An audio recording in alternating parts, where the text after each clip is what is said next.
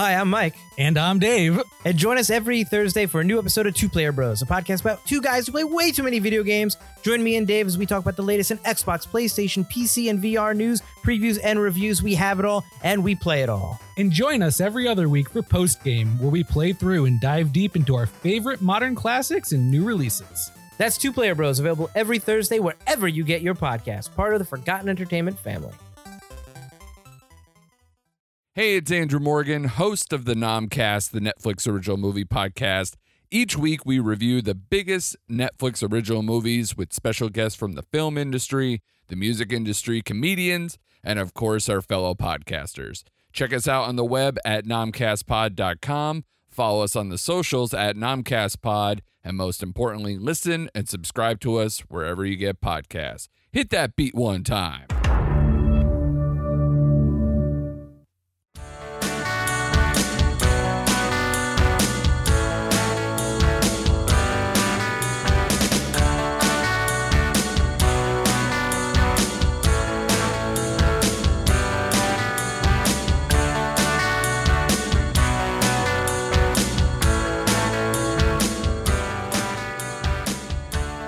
Hello.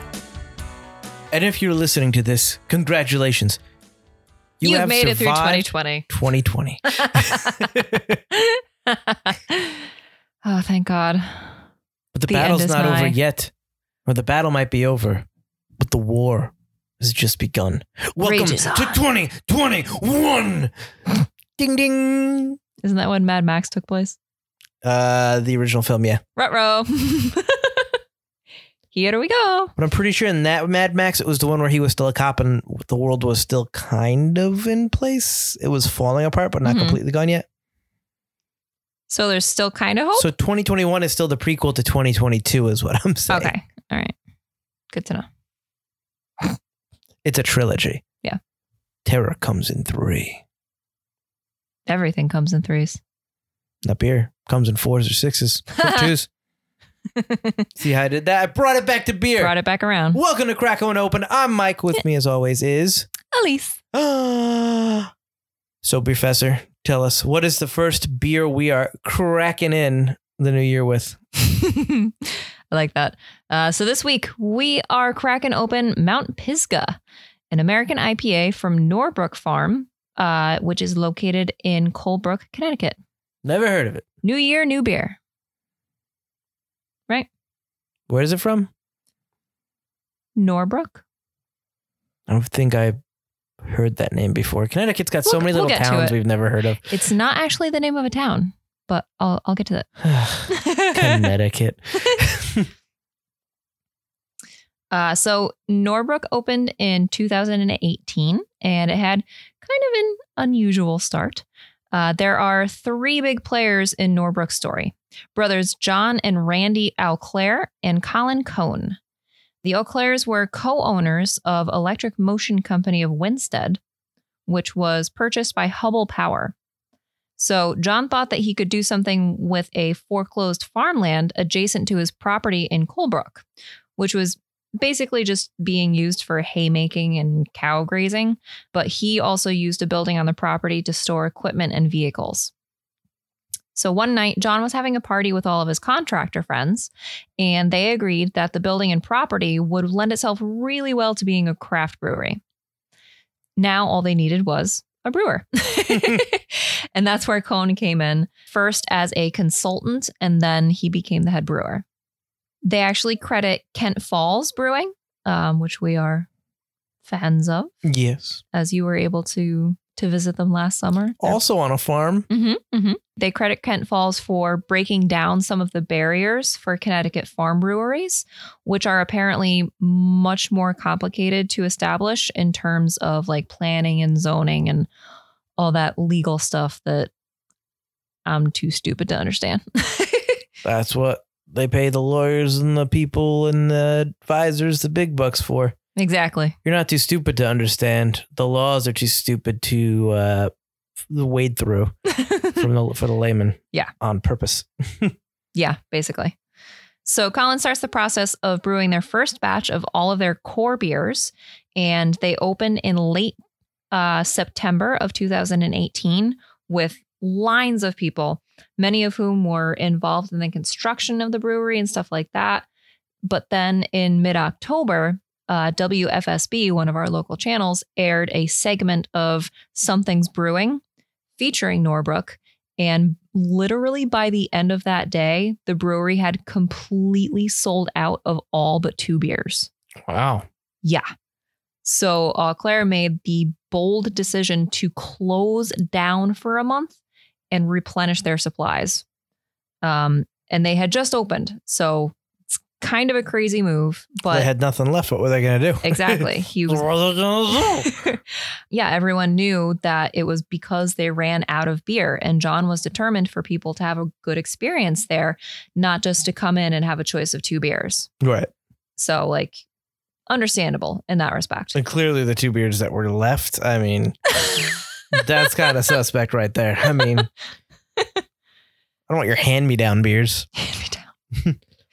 Honestly, it's probably the weirder stuff that I would like. Yeah, it's going to be the sour and the stout that you would order first. That's true. So We got this granola ale. Nobody wants it. Ooh, yes. bing. But yeah, so it worked. They tripled their equipment capacity and got down to brewing and reopened successfully a month later.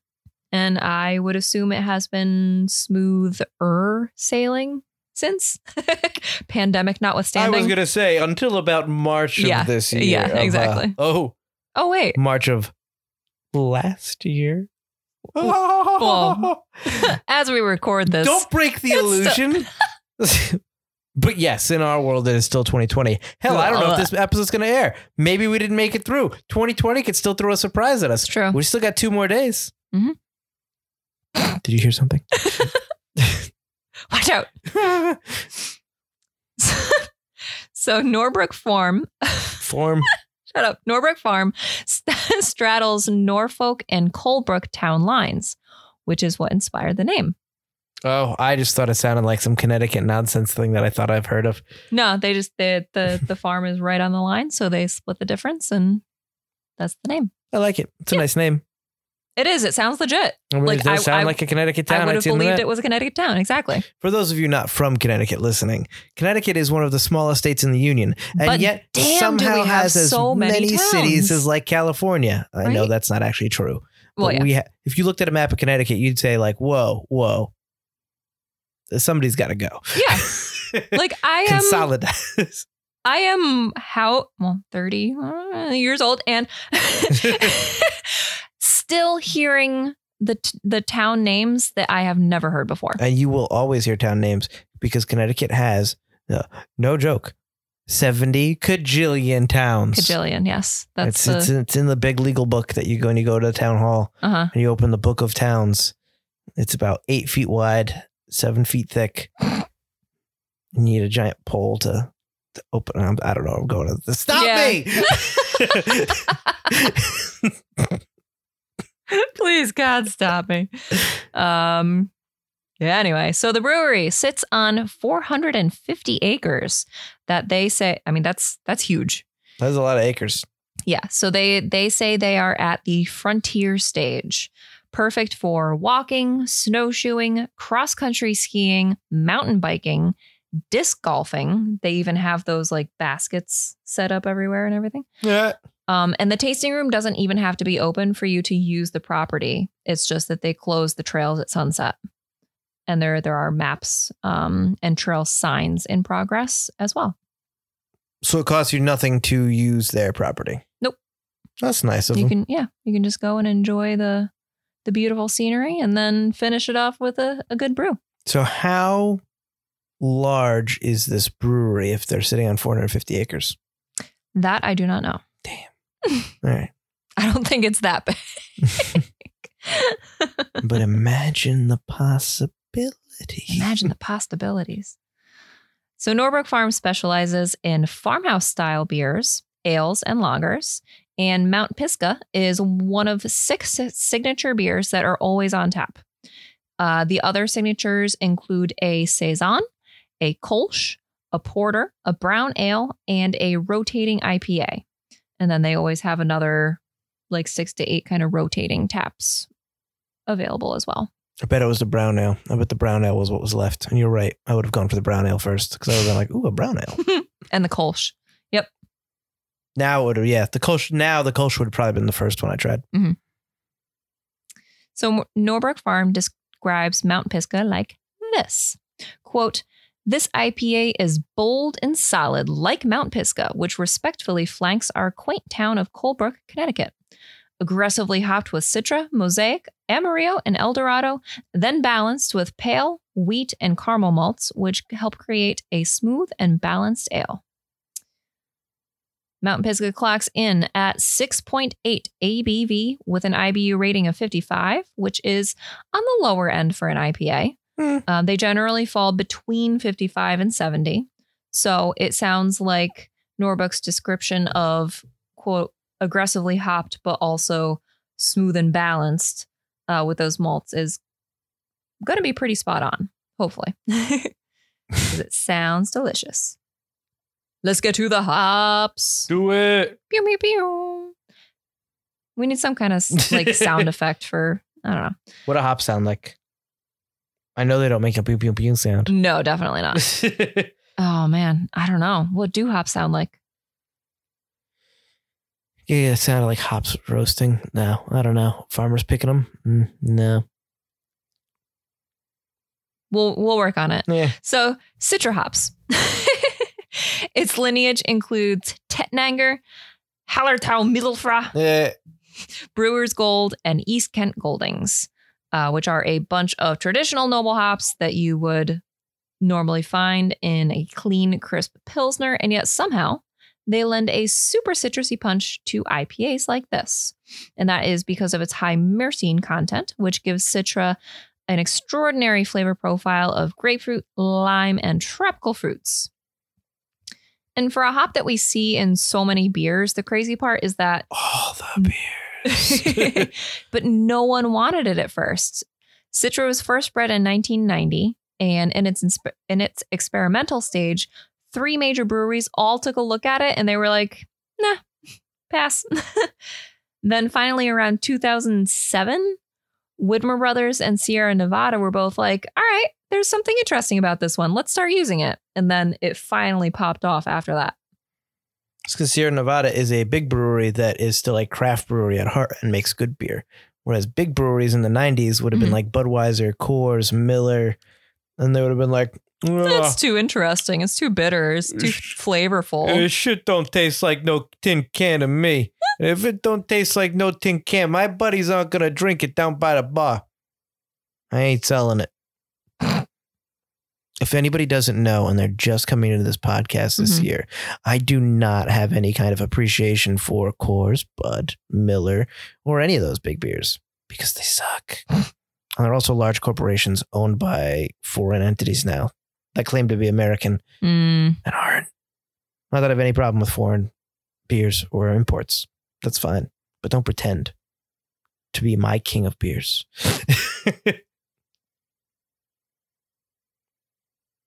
You're right now, ranting over. I'm just letting people know where I stand, where I draw the line. Anyway, Mosaic hops, Ugh. aka Citra on steroids. Mosaic was released in 2012, featuring clean but complex, like a mosaic, characteristics, making it a triple threat hop. That's right. Mosaic can be used for bittering, flavor, and aroma. It has high alpha acids but low cohumulo, making them pleasantly hoppy with flavors of mango, pine, citrus, and herbs and aromas of tropical stone and fruit. The parents. I was going to say, it's got parrot hops. Now we're talking. The parents of Mosaic are Nugget and Simcoe, which makes sense because the goal with Mosaic was to create a hop variety with a similar high yield like Simcoe. Amarillo hops, as you may recall, were discovered by accident by farmers in Washington who found it to be growing next to a crop of Liberty hops. These soon-to-be Amarillo hops looked a little bit smaller in terms of the cone size and a little bit more yellow on the vine. Thus, the name Amarillo. They have a really bright lemon/orange/grapefruit citrus aroma due to their high myrcene content. And they do lend some floral and spicy notes as well. And they're considered dual purpose for both aroma and bittering. When you think Amarillo hops, do you picture an armadillo in your head? Kind of, yeah. Oh, thank God. Yeah. Okay, good. I was just hoping I wasn't the only one because it's only like one letter off. But he's like gold plated. Okay, I was thinking like an armadillo, but like he had like a hop back. Yeah, but it's gold plated because Ooh, Yeah. that's a pretty hop armadillo. Yeah. I think we just found the logo for our first beer that uses Amarillo hops. There we go. The Armadillo Amarillo. TM. Go to ticket. Yeah. So El Dorado hops also seem to be popping up more often in our episodes. This is literally the third week in a row, and definitely not on purpose because I hate repeating myself this often. But anyway, the El Dorado hop is named after the jeweled city paved in gold because the lupulin within the cone is also a deep golden color. And there's even a mystery behind the hop, too. El Dorado hops are said to have been created in Washington in 2008 and released in 2010, which would be truly mythic by normal hop breeding standards, because it usually takes 10 to 14 years before a new hop can come into commercial use. That being said, one minor clue to its parentage came from the owner of the farm that developed El Dorado hops, who confirmed that the great-grandfather to the El Dorado hop was a wild native hop found in Colorado. I said it was a clue, not a helpful clue.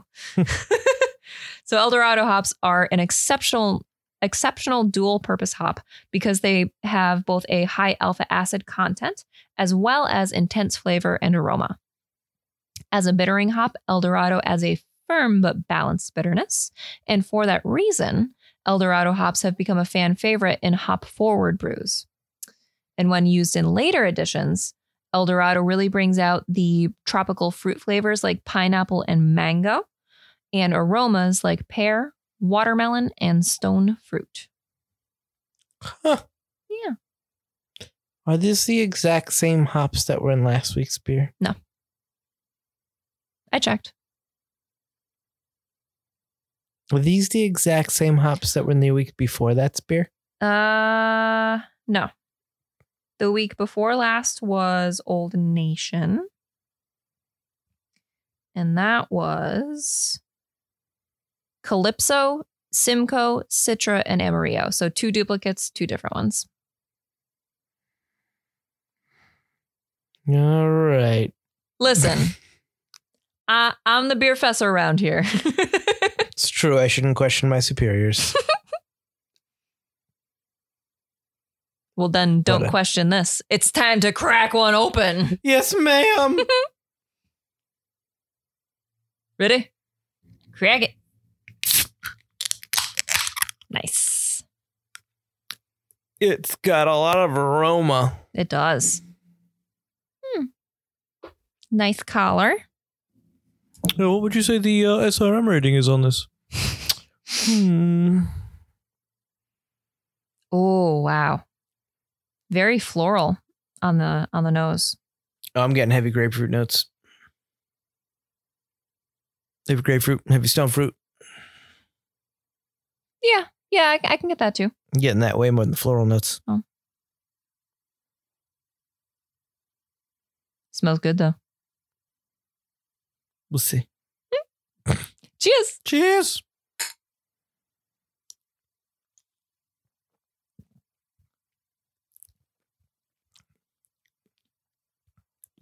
That tastes very different than it smells. In a good way. I think it is. It tastes more balanced than it smells. I would agree a little bit. I think that it still has a heavy stone fruit, grapefruit kind of, that syrupy kind of sweetness to it, almost like a double IPA. Oh, I don't see. I'm not getting the double IPA kind of feel. I'm getting that like we're hiding the double IPA. Obviously they're not, but I'm getting that hiding that double IPA between that like massive stone fruit, grapefruit kind of taste. I'm getting that like caramel malt though. I think that might be the sweet syrupy thing I'm getting. Maybe. I enjoy it. I do get a little bit of a pine, almost like a West Coast IPA type pine note though at the end. On the back, yeah. I would agree with that. It's very drinkable. Very drinkable. Like very drinkable. It's not bitter or it's not very bitter at all. Mm-mm. I can see why this is one of their cores. It's maybe a tad too sweet for me. Really? I think so. It's that sweet note just a little high for me. And I think I'd want a little bit more bitterness to kind of balance that out. Okay. I feel like it's got that same sweetness that's in a double IPA, but at least in a double IPA, you got that punch that it's clearly trying to hide. Mm-hmm. And I feel like this is just trying to add that extra sweetness to it for flavor. And I don't know if that's as much my jam. Okay. But That's the fair. addition of the pine at the end really smooths it out. Yeah. It gives the beer almost a perfect finish. It really just like goes down real easy. Yes, it does. I'm halfway done. Like, oh, well, I didn't pour the whole Not thing halfway in my done, glass, but I mean, getting there. Yeah, I think it's just that this is a great finish. I think it really is just the that initial sweetness that kind of rubs me a little bit the wrong way. Is it the pear? It might be. I'm just really not a fan of that heavy stone fruit grapefruit taste. Mm. If you have that there, I like it when it's super bitter. Mm-hmm. To kind of counter out the fact that usually that fruit is the kind of fruit flavor is very sweet. And I think here they kind of double down on that with that sweetness. So I get that taste and that sweetness. Mm-hmm. And I feel like a lot of the IPAs we've had in the last half of this year have had a very similar profile. Yes, I would agree. But I do really like that piney finish into nothing. Yeah, where it doesn't linger on your tongue. It doesn't linger on your tongue. It doesn't hit the back of your throat like, ooh, bitter. It's just like smooth sailing. That's not to say it's like a session, like it's not like a crushable beer. No. But it's really, it is very drinkable, very smooth, perfect for the fall and winter, I think, and early spring. For some reason, I know you just said that it's perfect for winter and spring, and I can't recall the name of the beer right now, but this reminds me very much of one of the beers that we had at the NBC Sports Cafe down in Orlando at Universal. Oh, probably the crocodile one, the swamp one. I can't remember the name of it. Had a really cool tap. Yeah. I'm pretty sure there was crocodile on it. I don't know. Well, when we go back there, we'll have to find out. Report back. I think you talk about this being a lower ABV. This is what, 6.2 you said? Without looking at the can that's right next to me. Damn. Ah! It's not a double, which is what you asked. Right. I do have to ask because a lot of times I don't eat other than one meal a day. Yeah. And so when we have a double IPA and then we have dinner afterward, I feel it. Yeah. I almost think I would want to see a double IPA version of this with very little change made. I would be very intrigued. It's got such an easy finish at 6.8. That would almost wonder what a 9.8 or an 8.8 would be. Yeah. You know what I mean? That's true. Like how much? Wouldn't 9.8 be verging on triple territory? I believe so. But I'd be very interested to see, like, if you raised it, how would this keep that smooth, easy finish as you raised it? Because as of right now, it's still one of the easiest finishes I think I've tasted in an IPA. It's true. Ever. Wow. Maybe even that's a bold statement right there. Right? Not that I disagree. I'm just not willing to commit to it. It's tough. It's a tough thing for me to commit to right now. But I'm going to go to, this is definitely top 5 finishes of a beer I've ever had. In terms of like that finishing taste is light and effervescent. It goes away. I don't know if effervescent is the right word, but it's light. It disappears into nothingness. It doesn't linger on your mouth in any kind of way, good or bad. And I think that's a good thing. Yeah. Even though I do like when things linger on my tongue that are flavors I like, a beer that just goes away and like you taste it when you're tasting it. And then when you're done, you can go about and do anything else. Cause let's be honest, when you're drinking a beer, most of the time you're eating dinner. Yep. Having an appetizer, eating chips or pretzels or something at a party or dip. You're usually doing something else or munching on something else. And this lets you take a sip. That sip is done. Eat your food. As long as that food's not a lingering kind of taste, boom, take another sip. Sip is done. Get to that food. Nothing overpowers the other thing. And I think that's amazing. And the other thing is I don't get any kind of alcohol burn on this. And not that I'm saying most beer has a burn. Most beer does not have a burn like that. But when you're drinking beer, you can kind of tell that it's not soda. You know? Oh, yeah, for sure. Even hard seltzers, you can definitely, I think hard seltzers more than anything else. Yeah. You can tell, there's alcohol. You know, this, I would think this was like a non-alcoholic beer or something by how smooth the finish is. All right. The only non-alcoholic beer I've had was Athletic in Stratford. It's close to the IPA from Athletic. We should cover one of them. I have been thinking about doing that. But again, I get but it's like drinking a soda. It's just like drinking a bubbly beverage. Yeah. And I think that's fantastic. And a little dangerous. As quick as I'm going through it. Well, what I think that's really interesting is that I really, really like this beer, but I really, really don't like how this beer starts. Yeah, you have it's a very mixed reaction to this beer. Yes.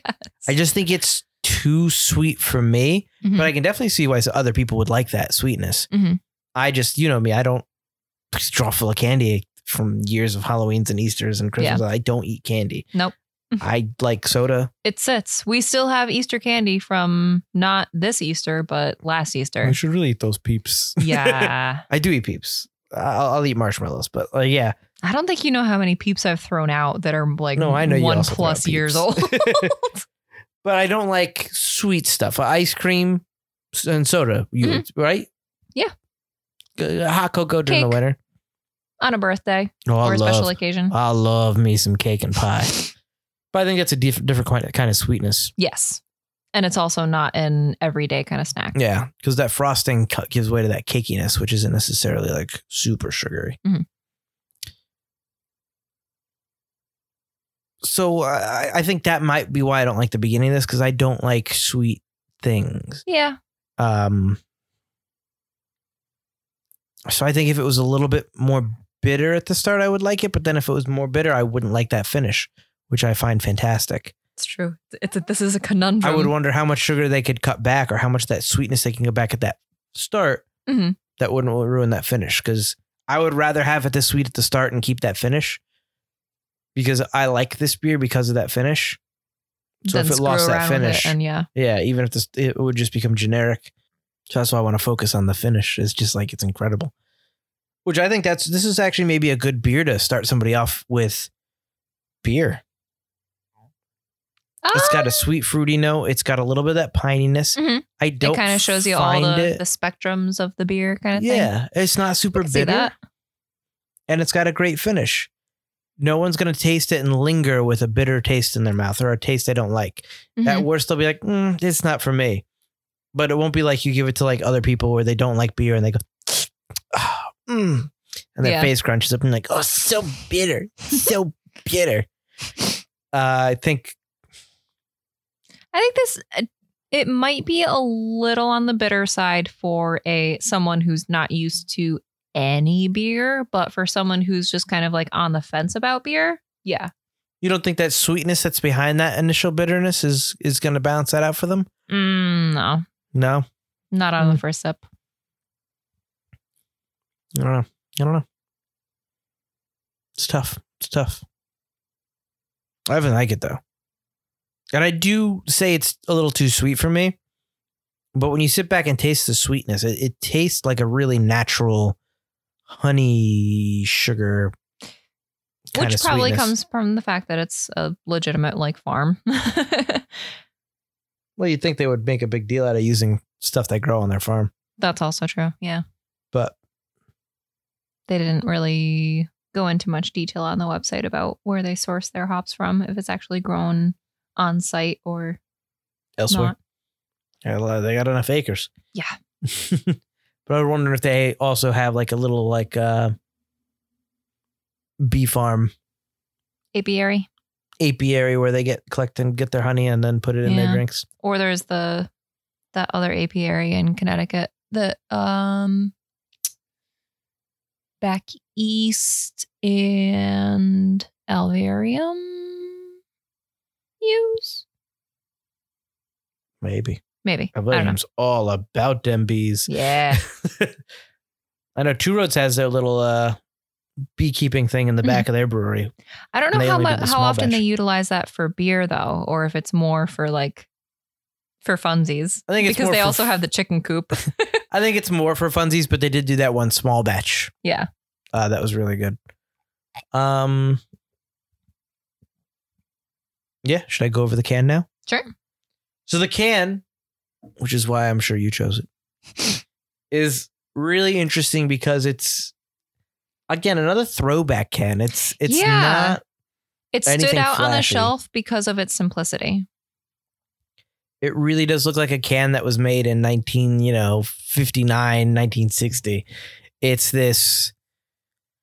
It's a wraparound label, not a full can label, and it's got this pale yellow that goes around, and then in the middle of that pale yellow is this dark.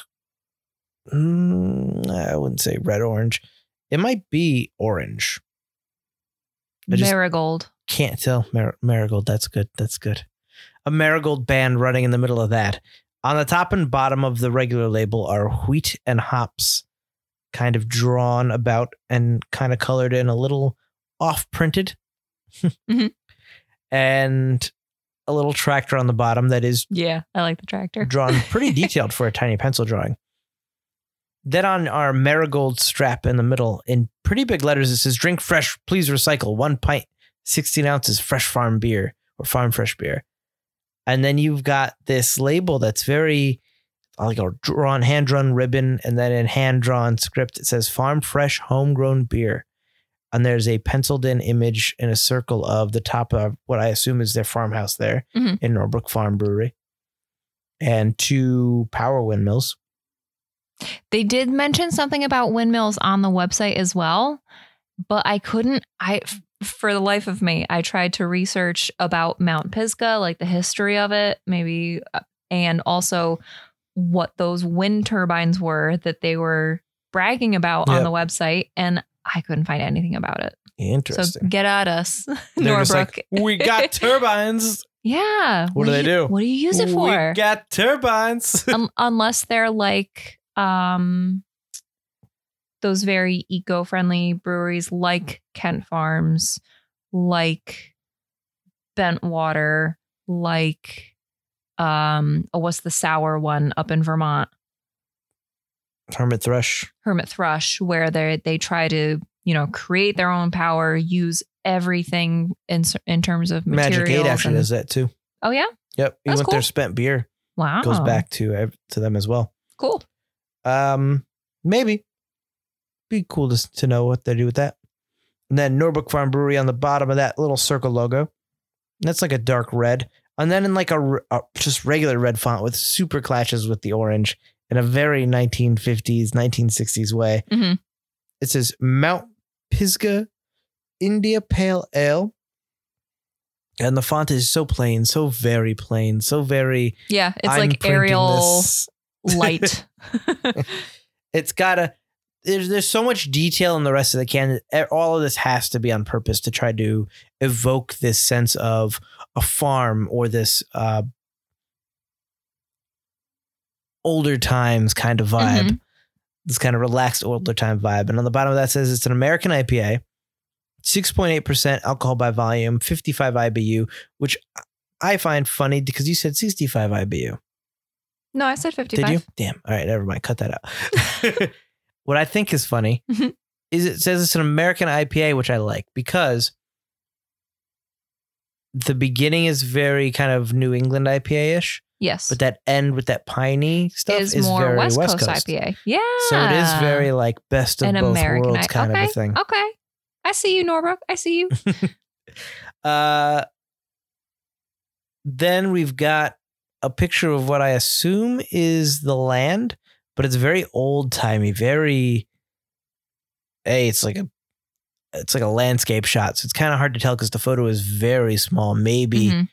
like 3/4 of an inch on the can.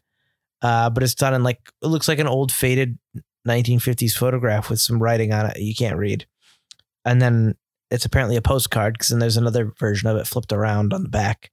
And it said Mount Pisgah IPA on the bottom. This IPA is bold and solid like Mount Pisgah, which respectively flanks our quaint town, blah, blah, blah. It's exactly what you said. Again, the same kind of plain old font. And then you get your Facebook, Instagram, and Twitter logos on the bottom, which totally obliterates the 1950s style Yep. in a little tiny box. And then the Independent Craft Brewery logo on it. Norbrook Farm Brewery, LLC, 204 Stillman Hill Road, Colebrook, Connecticut, 06021. If you're interested, 860-909-1016 is their phone number, or norbrookfarm.com.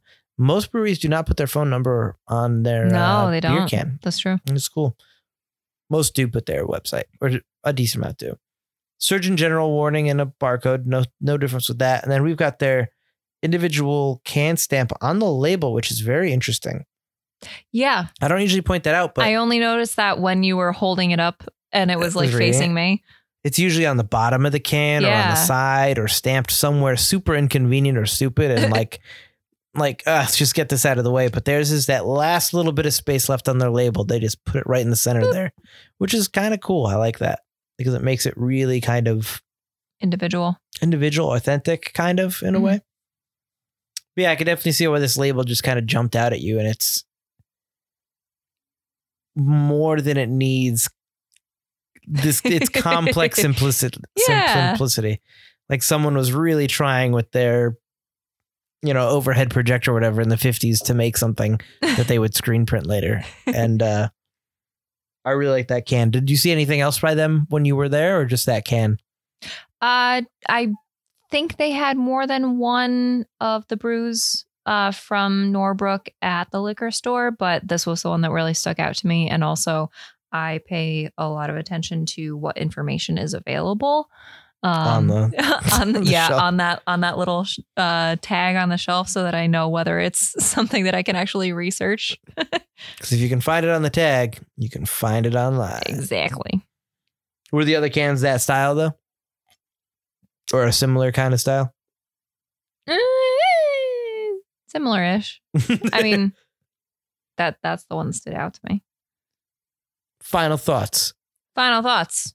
Extremely drinkable, food friendly,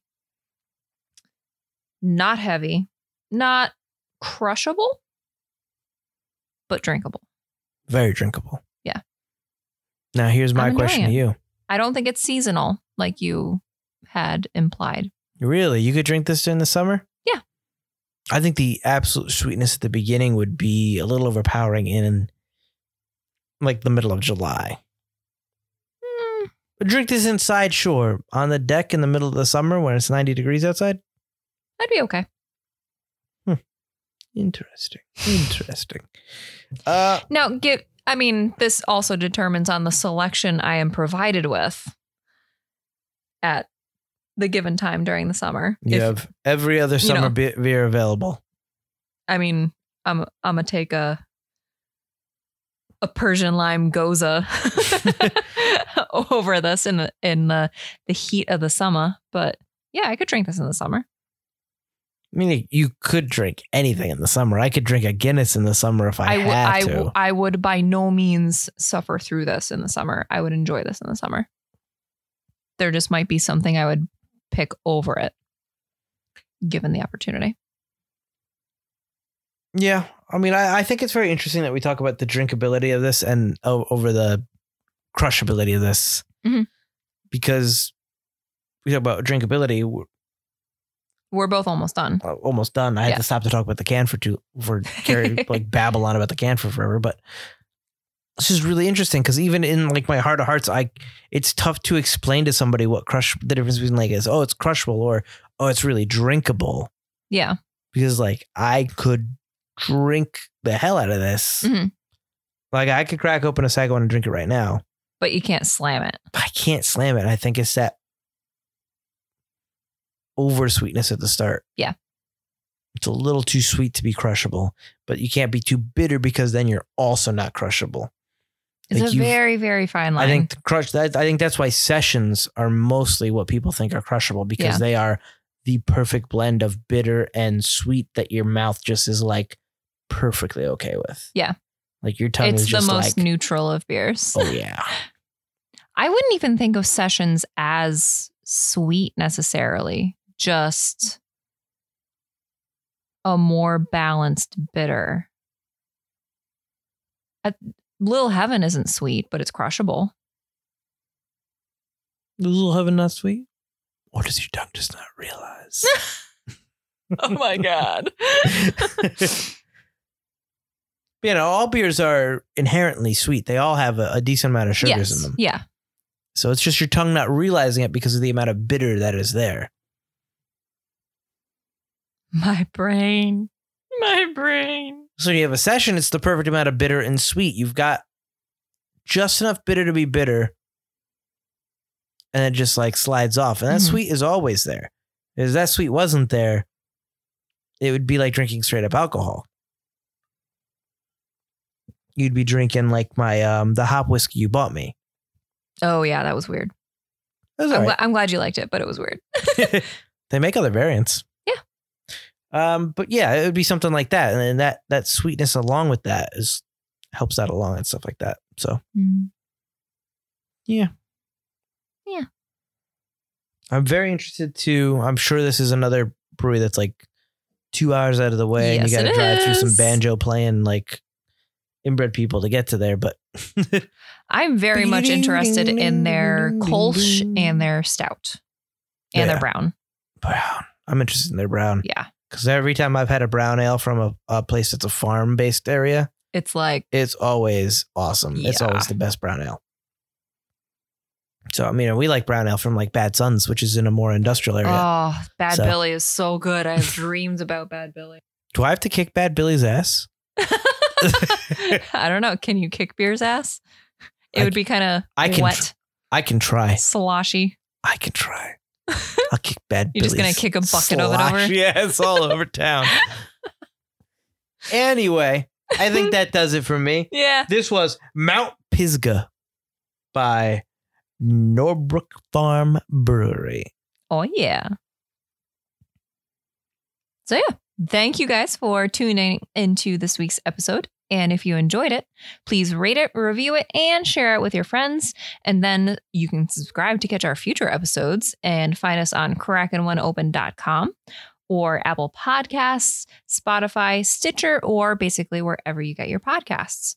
You can follow us on Facebook, Instagram, and Twitter at KrakenOneOpen, or shoot us an email at KrakenOneOpen@gmail.com with any questions, comments, suggestions, etc. Because we want to hear from you. Especially if you're a brewery. Yeah. Get in contact with us. Let us know any brewery we've done before. If we've just done your brewery, hint, hint, wink, wink, Norbrook. Yeah. let us know if you want us to do another episode or if you want us to come down, something special shoot a coming video. Out, if you want to talk to us, tell us some interesting facts and stories about your brewery and the beer. We just want to talk. We want to learn for you. So hit us up. And what you got? Well, I've got two other podcasts I do. I've got Crack One Open with Mike and Elise. Nope, that's not the one. I'm doing that now. I've got Forgotten Cinema, a podcast I do with my buddy Mike Field, where we talk about films that for some reason seem to be forgotten by audiences. Whether it be because a more popular movie was released at the same time, or the film simply didn't catch on with an audience in its initial run, we discuss what we love about the movie, maybe don't love about it, but we always recommend you revisit it. You never know when you might find your own forgotten gem. Forgotten Cinema premieres every Wednesday, wherever you get your podcasts. You can also find it at ForgottenCinemaPodcast.com or ForgottenEntertainment.com, as we are part of the Forgotten Entertainment family. And you can find us on the social medias at Forgotten Cinema Pod or Forgotten Cinema. Check out our commercials every Thursday. I've also got Two Player Bros, a podcast I do with my buddy Dave, where we're two guys who play way too many video games. Join me and my buddy Dave, where we talk about a new game every week, where we talk about the latest in video game news, reviews, and previews on Xbox, PlayStation, Nintendo, PC, VR. We have it all. We play it all, except for the PS5 right now, which I am actively trying to get. As we speak, it's literally on my phone watching a stock list to see if anything pops up. Yep. And join us every other week as we do a post game presented by Two Player Bros, where we go over modern classics or new releases and talk about the gameplay, the story, and then a little bit about how it's made. We do a deep dive into that game. Two Player Bros is available at twoplayerbros.com, ForgottenEntertainment.com, as we are also part of the Forgotten Entertainment family, or wherever you get your podcasts. But more importantly, and I beg you from the bottom of my heart, make this year 2021 New Year's resolution: buy all of my audiobooks on Audible. Michael Butler, Sour, Switch, Progressive Entrapment, Coffee at Midnight, Vacation Planet. Any book that I do, please buy. Spend your hard-earned money. It's not that much. And if you become part of Audible service, you get free books. I get paid for you getting free stuff. Help me get out of my awful day job that I hate. Please. Anyway, that's what I got. All right. And a special thanks for our theme, which was composed and performed by Joe Reichert. Until next time. Cheers! Cheers! And Happy New Year!